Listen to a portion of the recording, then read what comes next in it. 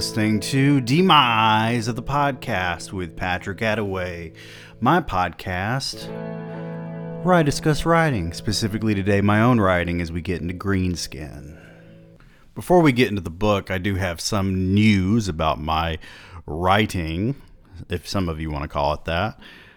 I have given this a lot of thought over the past few months, and I've decided to give those of you who have already bought Disease of Ambition, one of its many editions, or Toxic Literature, a bit of rarity to your investment. You'll probably find people taking this book to Pawn Stars in 20 years when Rick is in a wheelchair and even Balder somehow. And they'll be saying, this is Patrick Attaway's book, Disease of Ambition, that is no longer in print. So I took those two books out of print. And what I'm going to do, I've already put the books together. I don't have titles or covers yet. I have written introductions for them, though, so that's cool.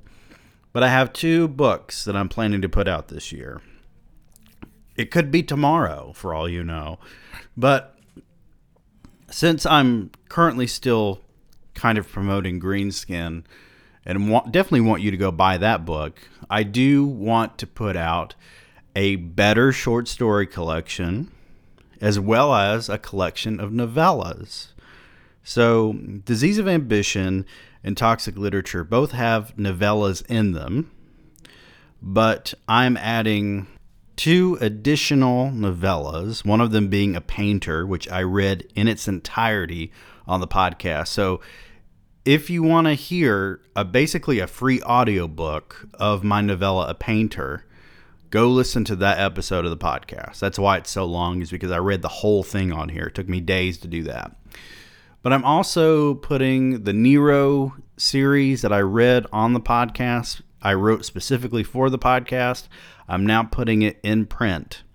So when you buy a copy of this novella collection, it will have Claire's novel, it will have A Painter, the Charles Price novella. It will also have the Nero series that was in Toxic Literature, and it will have the sequel series that I read on the podcast. The short story collection will have all of the short stories, save for one, that I released last year during my 10-week short story release. And it will also have some of the better short stories from Disease of Ambition and Toxic Literature. So the classics like Mount Venom will be in this collection. And since I'm not publishing it immediately, I might add more stories. I don't know. I've been thinking about writing short stories again because I'm not really interested in writing a novel right now. I've been writing some poetry. I'm no longer writing on Substack because I want to save all my best stuff for the podcast. My friend Chris texted me today to tell me that he's reading Greenskin, and he's been reading it slowly because he's been busy. And my mother's also been reading it slowly because she's also been busy. My friend Steve messaged me yesterday to tell me that he finished it, and they all seem to really enjoy it. I mean, I know that my mother's a given, but believe it or not, my mother has told me when she did not enjoy something that I wrote. And it was the short story Collected that is in Toxic Literature. No, it will not be in the new collection. Several of those short stories, they're going to be in the vault for now. So if you have a copy of Toxic Literature, you're going to have access to a bunch of different stuff that isn't making it into this new short story collection. So that's cool, right? Yeah. I remember having an idea for a novel last night when I was in the bathtub. And I came up with the idea for Greenskin when I was in the bathtub. But I can't remember for the life of me what that idea was. The only idea that I've had for writing a new project was actually with the intent of writing a series for the podcast, which I think I'm going to do again because I don't want to publish a new novel anytime soon, but I still love writing and I want to do more content that's different for the podcast. So I was thinking about writing a series about Sprague. Now, if you're not familiar with Sprague, it is in the novel Surviving New America. And it's a little bit like The Matrix, but it's not at the same time. It was a program that was designed by Mansur Sean, and it was a way to help people who were mentally ill. Maybe they were drug addicts, maybe they were the elderly. People who didn't have a good life on the outside could suddenly have the perfect life, and they wouldn't have to worry about the real world. Of course, if you read Surviving New America, you know that the program eventually fails. But there's about an 18-year period where it goes kind of swimmingly. The thing is that if I'm going to do this for the podcast, I'm going to have to read more Surviving New America on the podcast to kind of contextualize things, just like I read Nero's chapter from Surviving New America on the podcast before I released the Nero series on here. But there's a lot more to it. And I went back and I listened to the episodes that I originally did for Surviving New America, and I noticed that I actually read a lot of the early chapters on here. I didn't skip around much. There's a lot from that book that hasn't made it onto the podcast, though.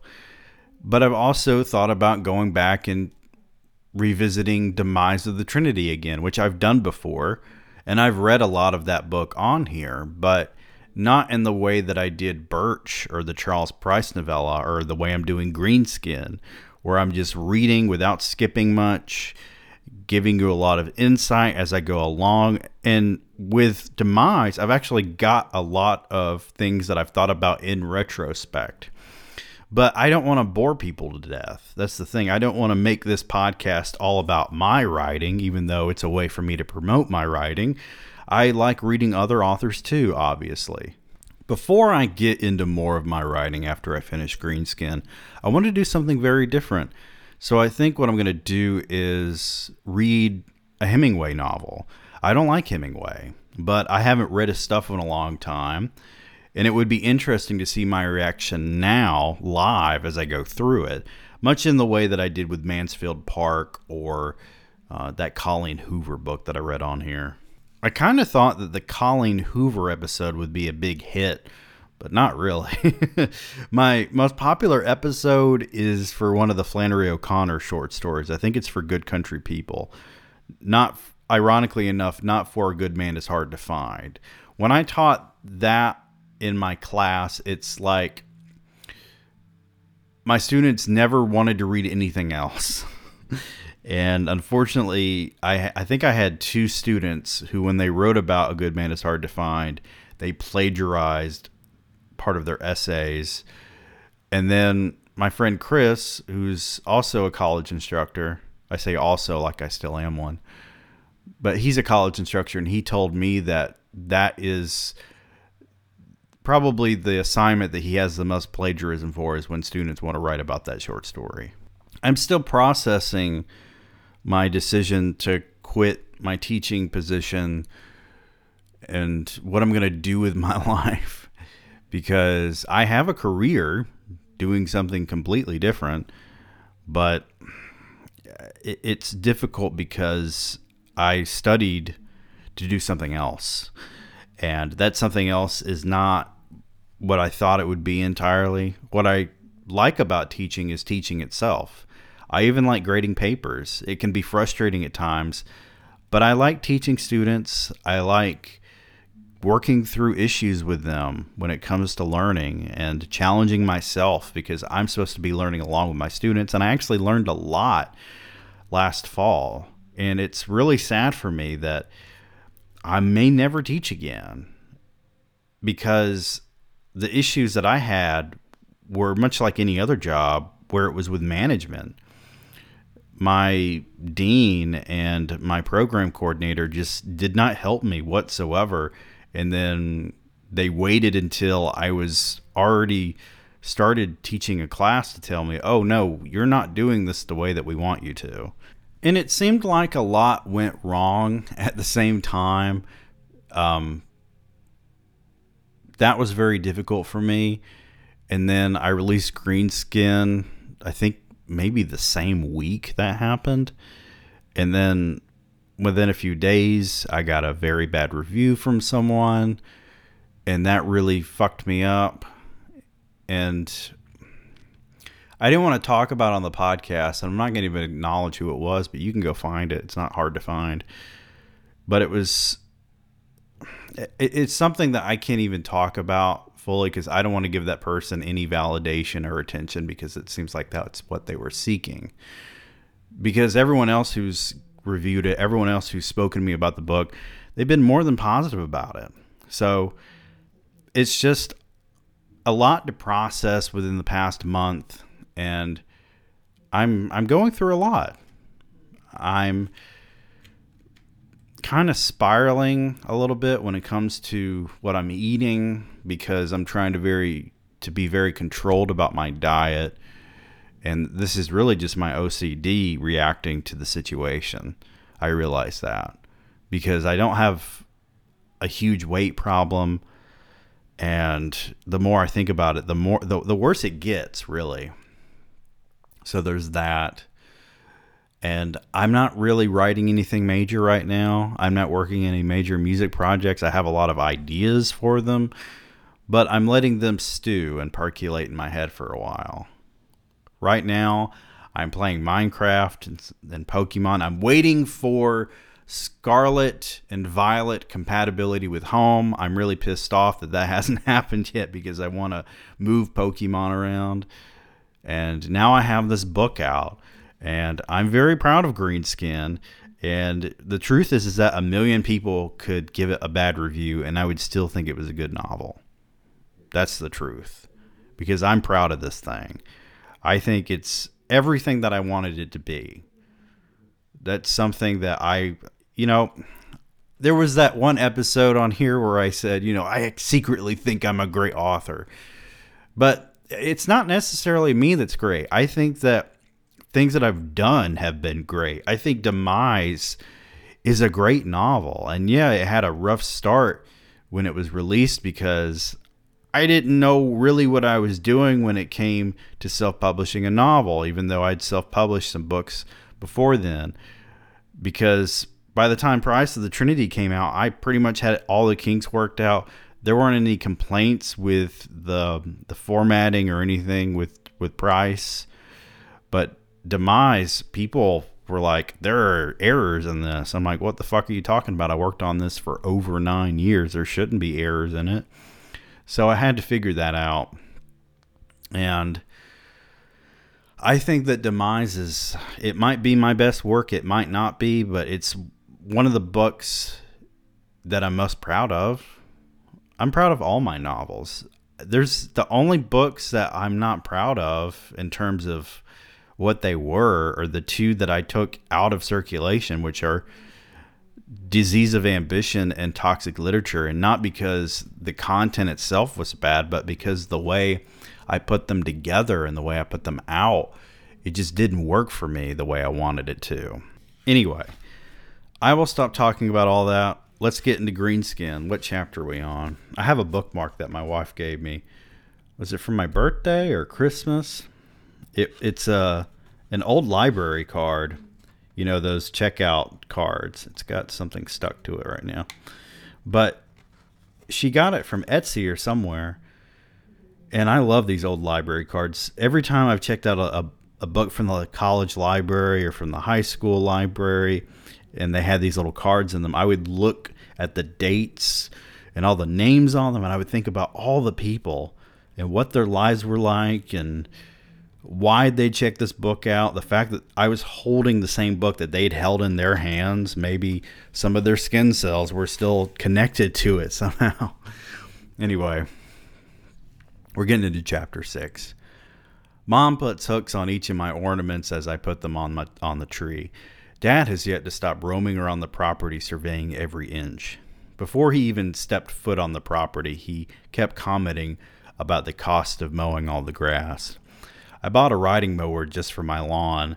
The rest can grow as nature wills it. Usually Lynn is doing Mom's job by giving me the multicolored plastic orbs and telling me where there's a bare spot. I wasn't going to bother putting up a tree this year at all, but she insisted it would make me feel more at home.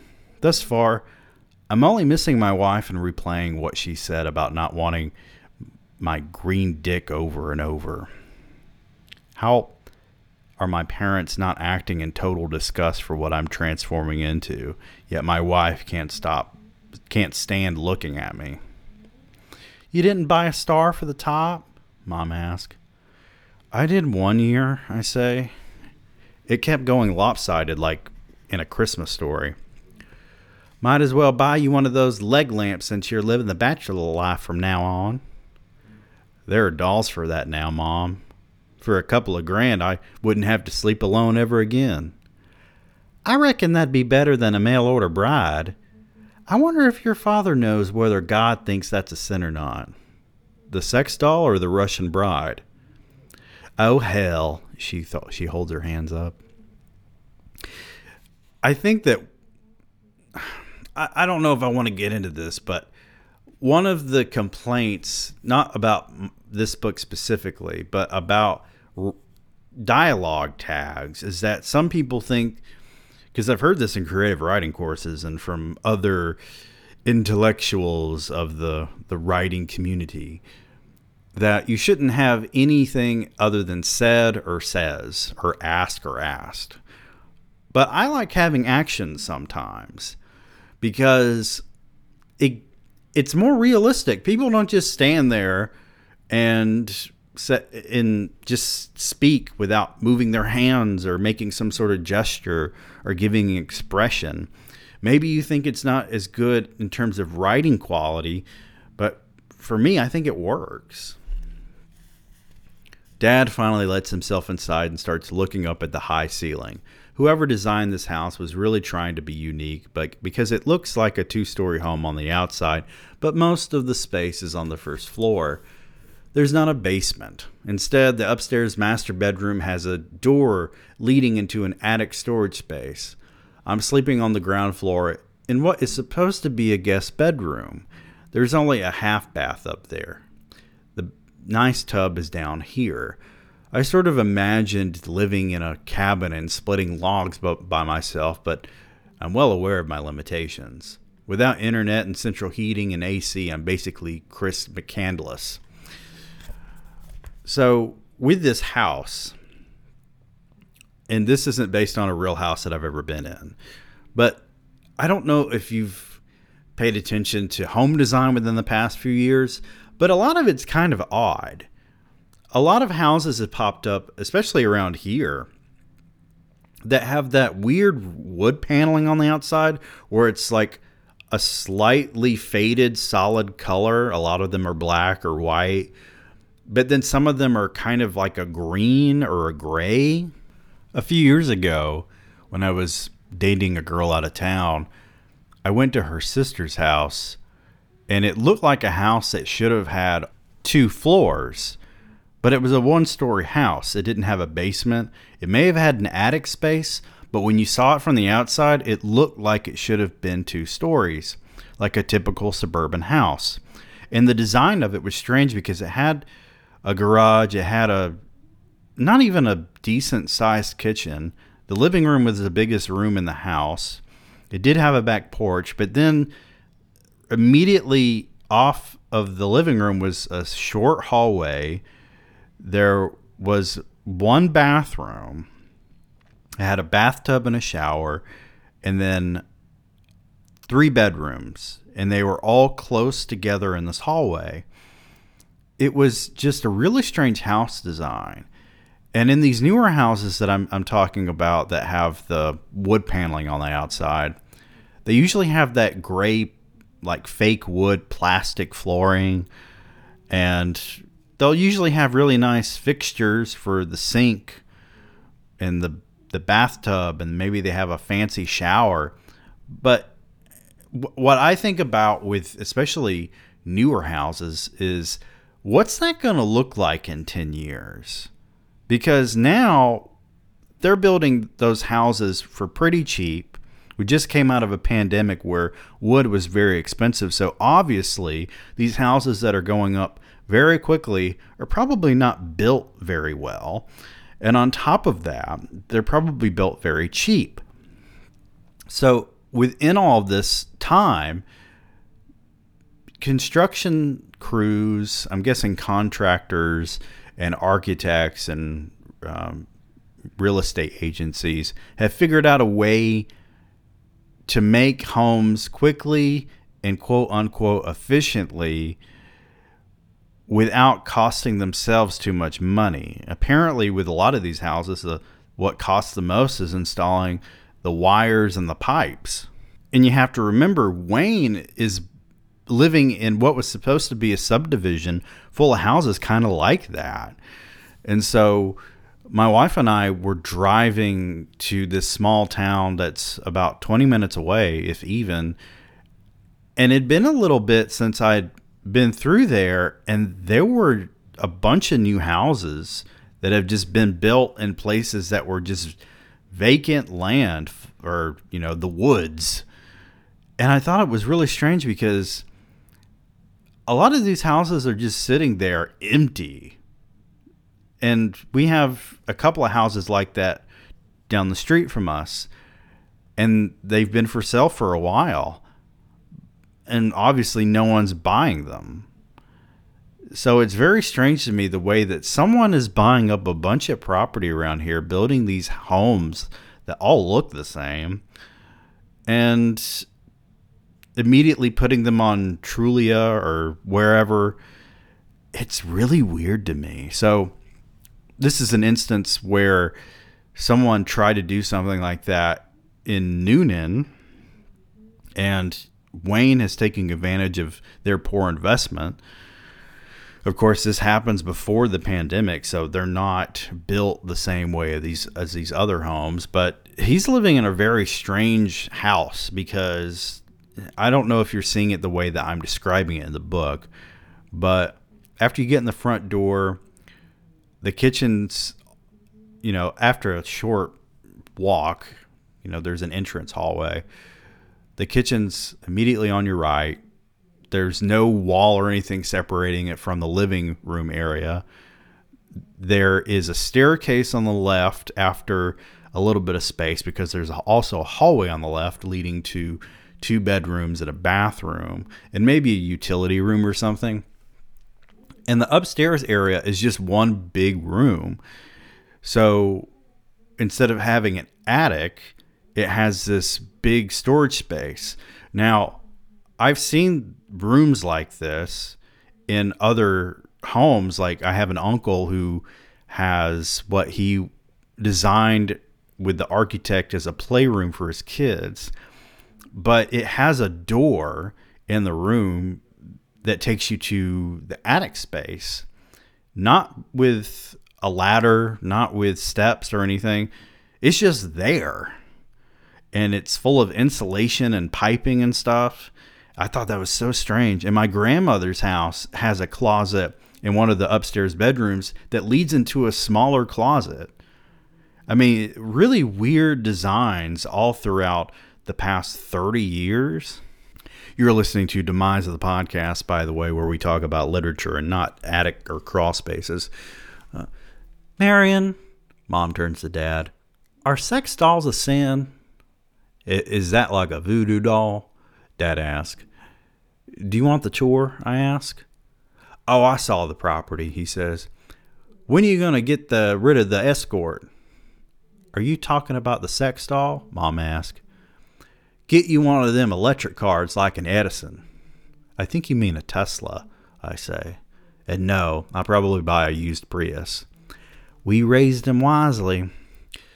Yes. Marion says Edison.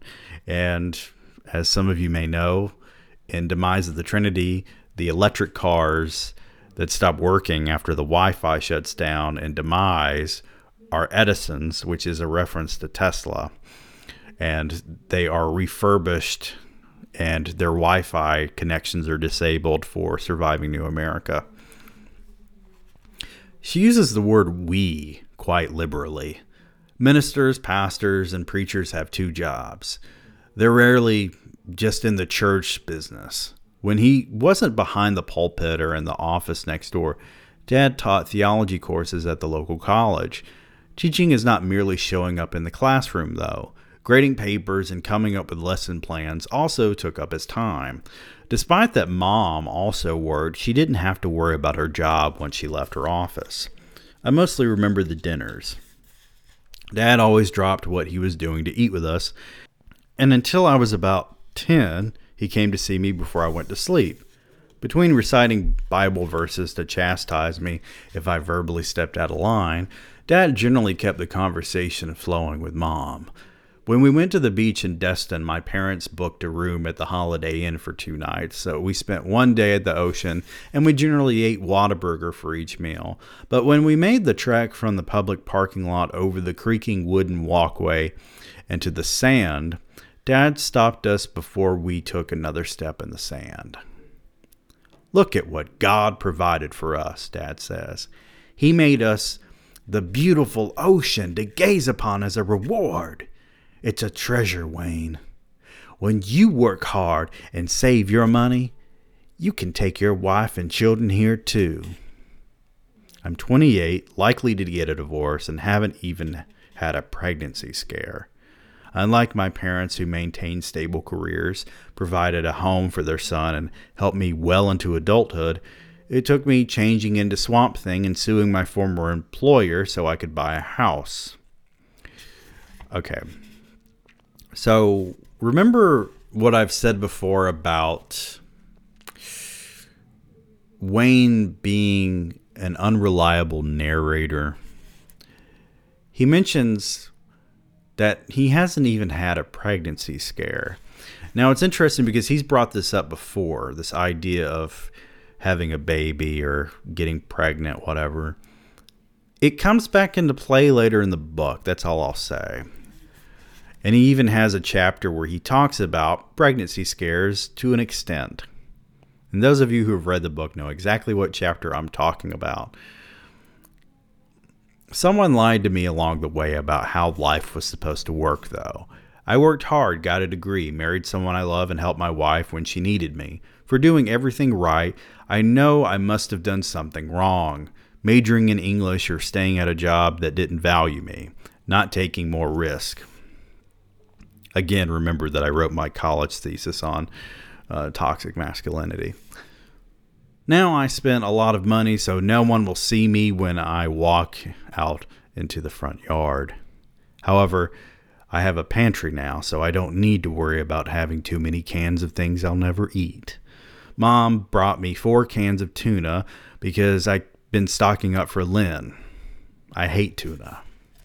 Rather than standing outside with sweat glistening on my pine needle skin and an axe in my hand, I'm reading a Reddit thread while sitting on a rocking chair my parents gave me as a housewarming gift. It's from Cracker Barrel. Lynn parks her Versa at the end of the driveway and waves her index finger. "Welcome home," I say. "It's definitely a home," Lynn says. "Are you busy?" "Just got off the phone with President Trump," I say. "He wanted me to be the MAGA mascot because someone told him about a man with American red skin. Sounds kind of racist when I say it out loud."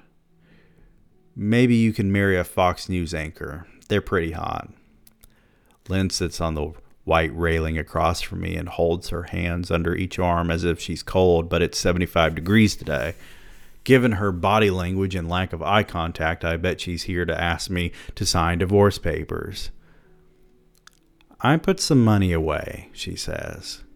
"I figure if I'm going to ask you for a divorce, I should at least pay for our attorney." "Wouldn't that be covered in a settlement or whatever?" I ask. "I don't want anything from you, Wayne.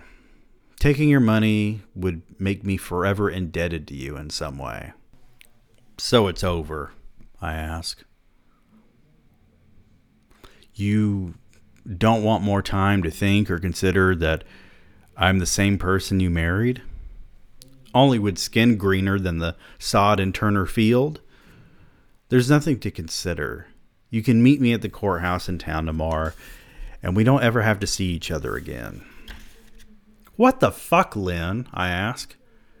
"If I'd contracted a gum disease and lost all my teeth, would you divorce me then? If I was injured in a car wreck and unable to walk for the rest of my life, you'd leave?" Those are rhetorical questions, by the way. I know you're not a mind reader, so I'd hate for you to think I expect an answer. You haven't considered what I'm dealing with, given that every time I see my reflection, I make Steve Buscemi look like Brad Pitt.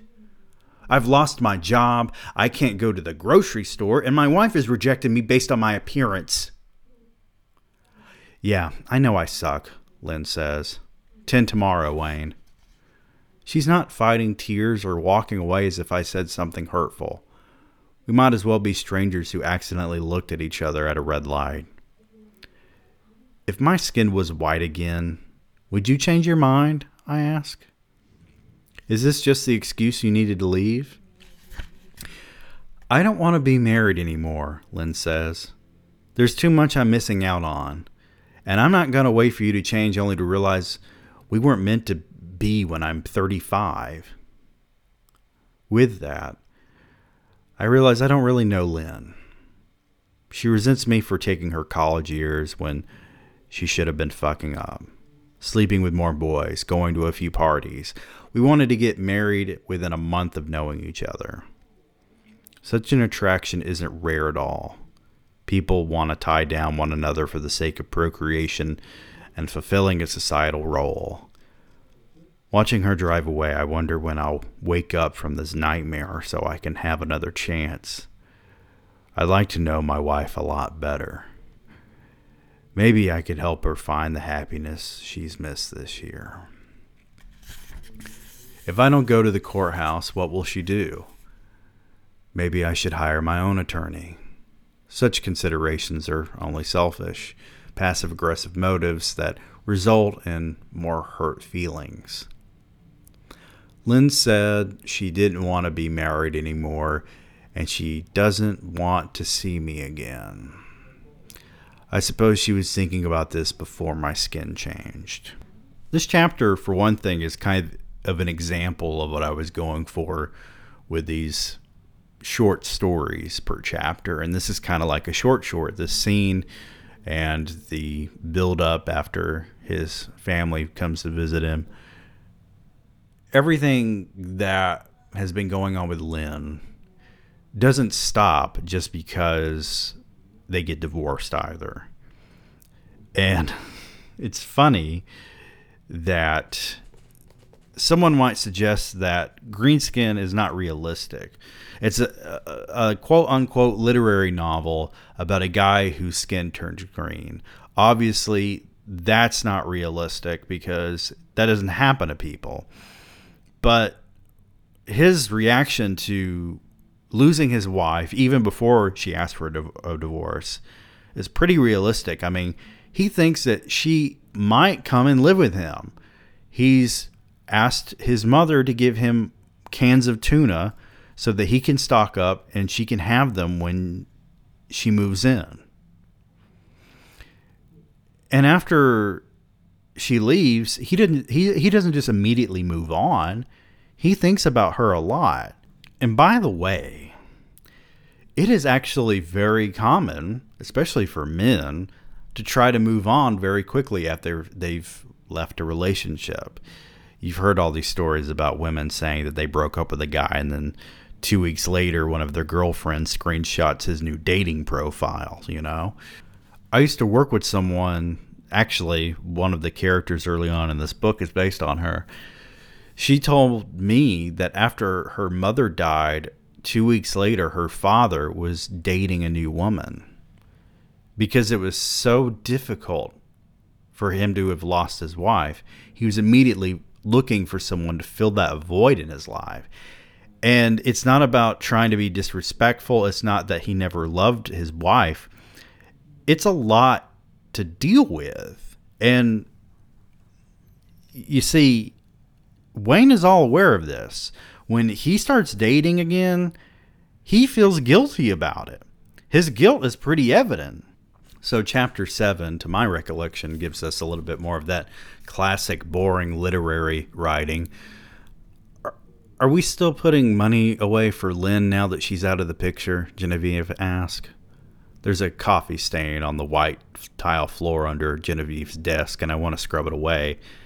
But I realize others likely tried and failed. Having left the courthouse this morning, I fixate on little things I normally wouldn't notice. There was a billboard with an attorney's face glowing under a guarantee you wouldn't have to pay anything until you won the case. A rip in the board right at the tip of his chin had me thinking he had a small beard. Seems like something Wilson would do. Yeah, I say. Nothing big, though. We could talk about it later, she says. It's fine. What else have you got for me? I have your Roth set up, and Fidelity submitted your taxable portion to the IRS. Apple was a little high this week, so I opted for Microsoft. I don't see them going out of business in the coming century. No Coca-Cola? I ask. We have some Diet Coke in the break room, she says. Stock, I say. Right now it costs less than Microsoft, but it took a real dip in October. You want stability.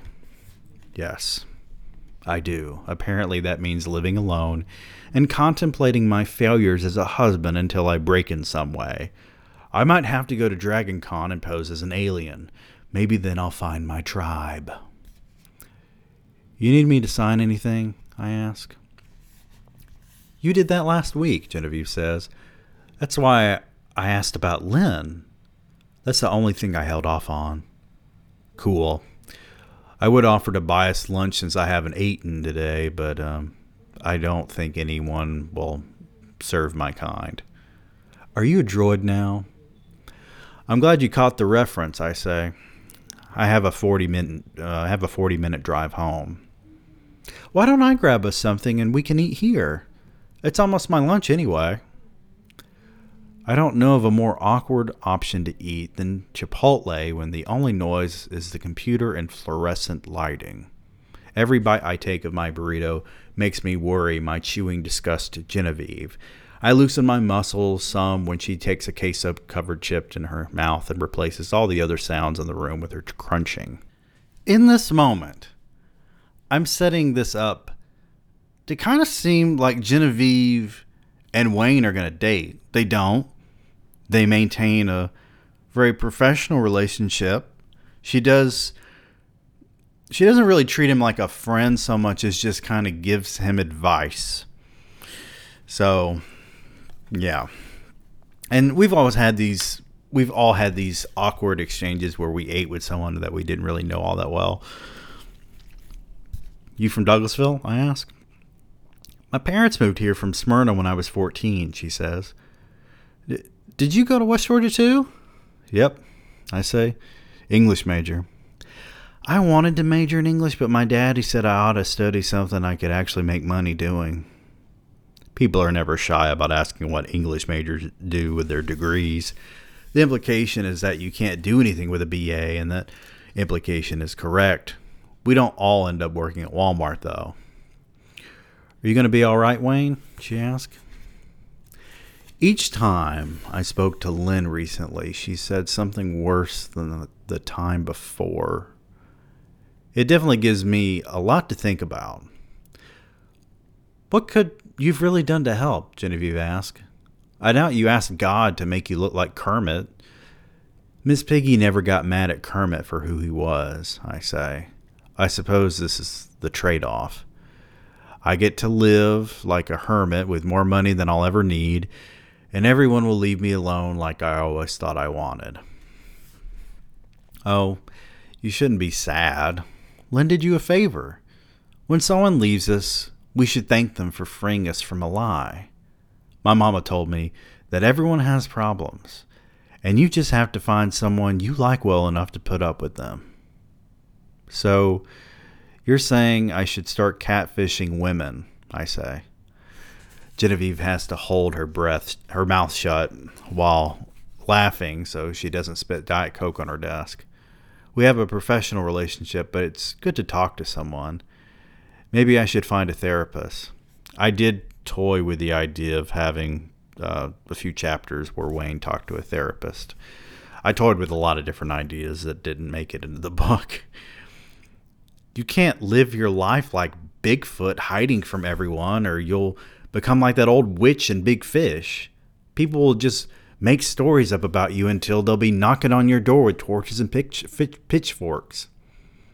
So I should carry on with my life as if I'm not a freak, huh?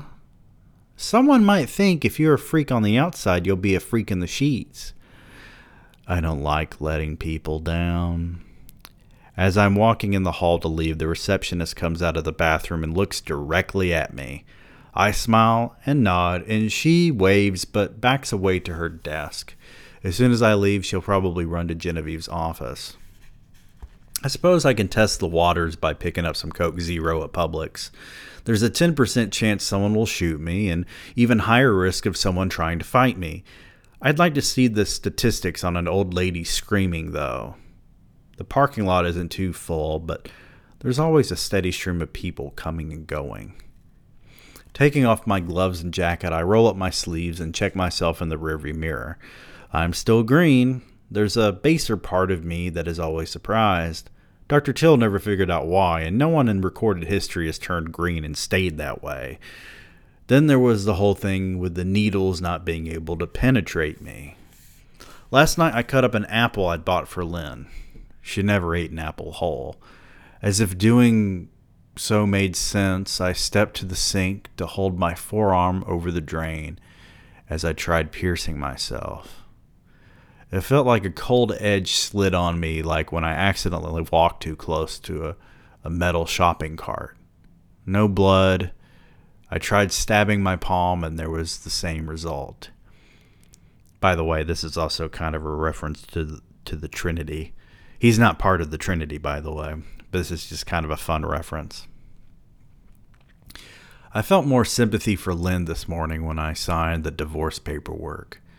She wasn't there, of course. Her lawyer greeted me in the door, guided me to a desk with a notary, and explained to me there was nothing tricky about the deal. We were merely severing ties. Why would I fight the divorce when she didn't agree to marry someone who wasn't human anymore? Even when the thought of people seeing me inside the store repulsing me, Lynn's memory dances around my head as if taunting me. I expect each shopper to stop to look at me as soon as I make my way through the sliding doors. Instead, they're all doing their own thing. Each is a main character in their own story, and probably with someone analogous to Lynn who they loved but couldn't keep.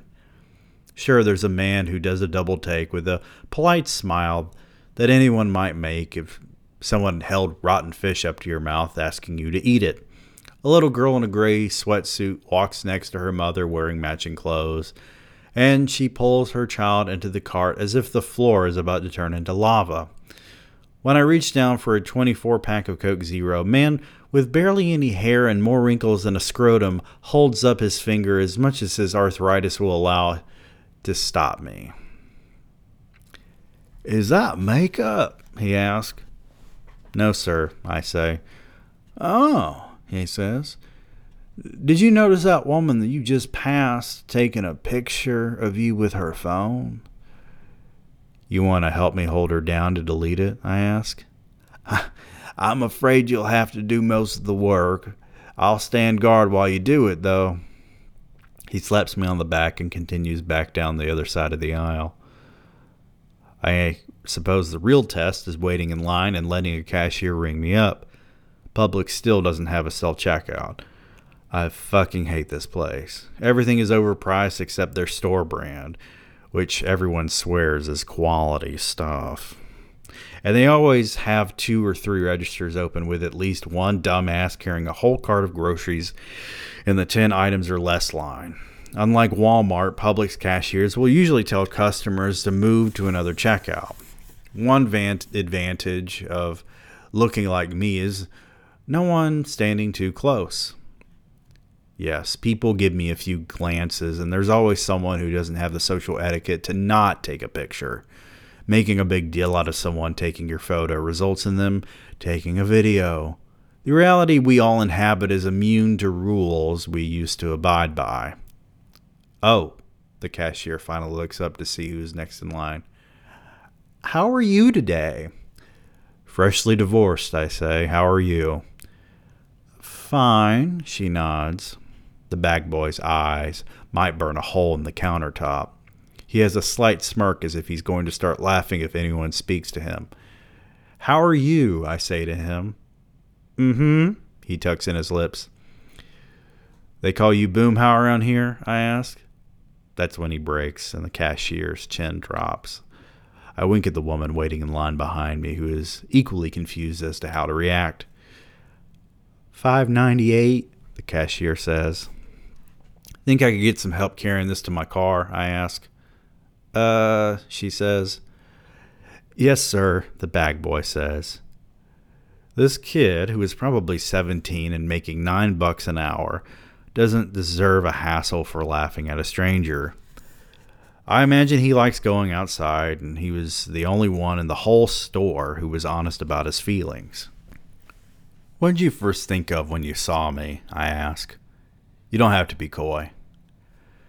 I had to look away and back again to make sure I was seeing right, he says. And I figured maybe you had paint on you. But then, I never seen a green man before, so I kind of thought it was funny. You got a disease or something?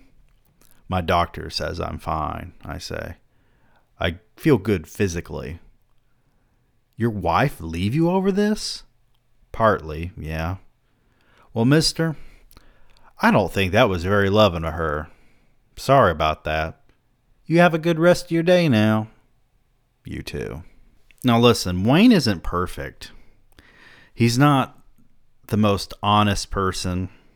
I told you he was an unreliable narrator, if I can say it right. But at the end of the day, he is the protagonist of the novel. And he's more likable than some of my other protagonists. I mean, my second novel's about a serial killer, people. And Wayne doesn't hurt anybody. I'm not going to read the next chapter. I'll save that for next week or the next episode, whichever is first. But it introduces my favorite character. Her name is Summer, and it's spelled Somer. I indirectly knew someone who spelled her name like that. So, Summer is probably my favorite character I've ever written. I mean, I absolutely fell in love with this character. And, just like there are parts of my wife in Lynn, there are also parts of my wife in Summer. And, I talked about this a little bit in the last episode, but Lynn comes partially out of a period in my marriage when my wife was severely depressed. And she's had 2 miscarriages since we've been married. And she's not gotten pregnant since the second one. And that was in 2018. And so in 2019, she had a period, and it wasn't really because of the miscarriages. It was because she grew up in an abusive environment, and she left home when she was 16. She was homeless on more than one occasion, and she emancipated herself. So she has this built-in fight or flight in her system.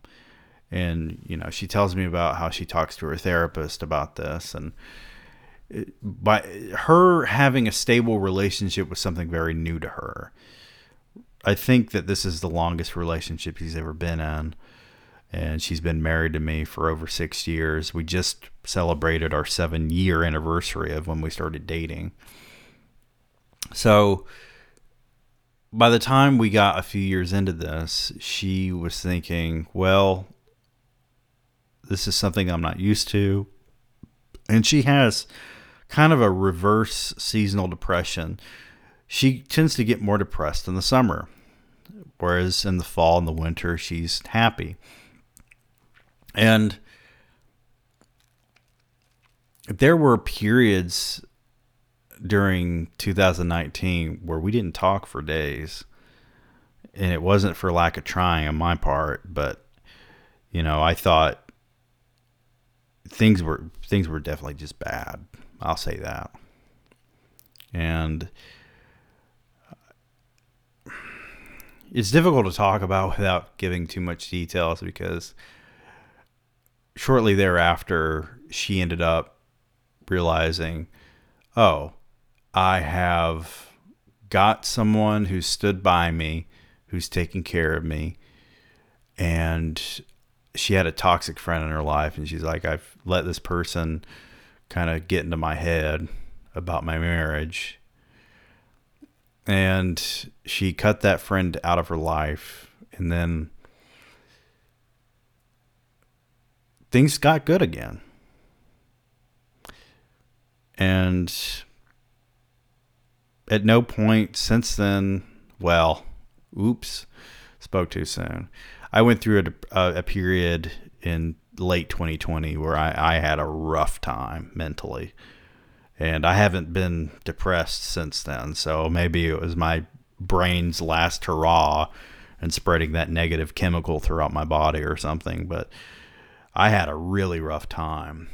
And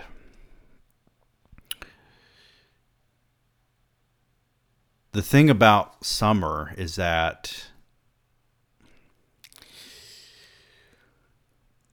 there are parts. Now, my wife read the book. I'll say this. My wife read the book, and she thinks that Summer's her.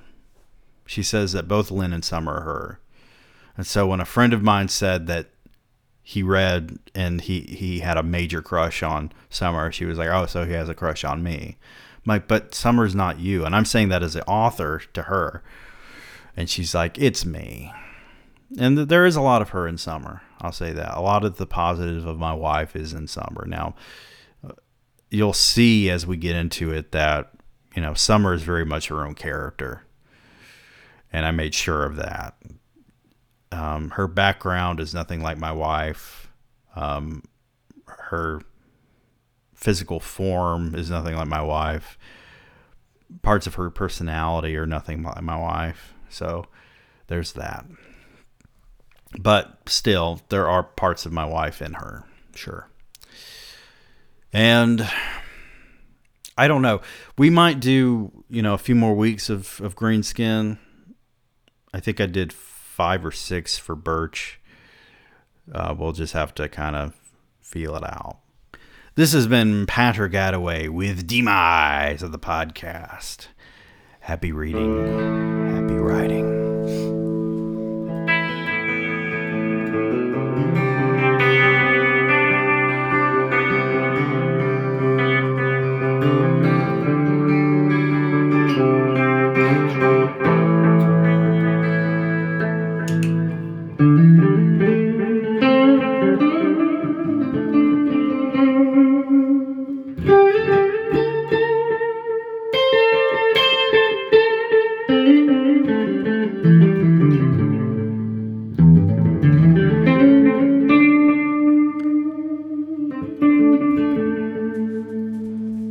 Goodbye.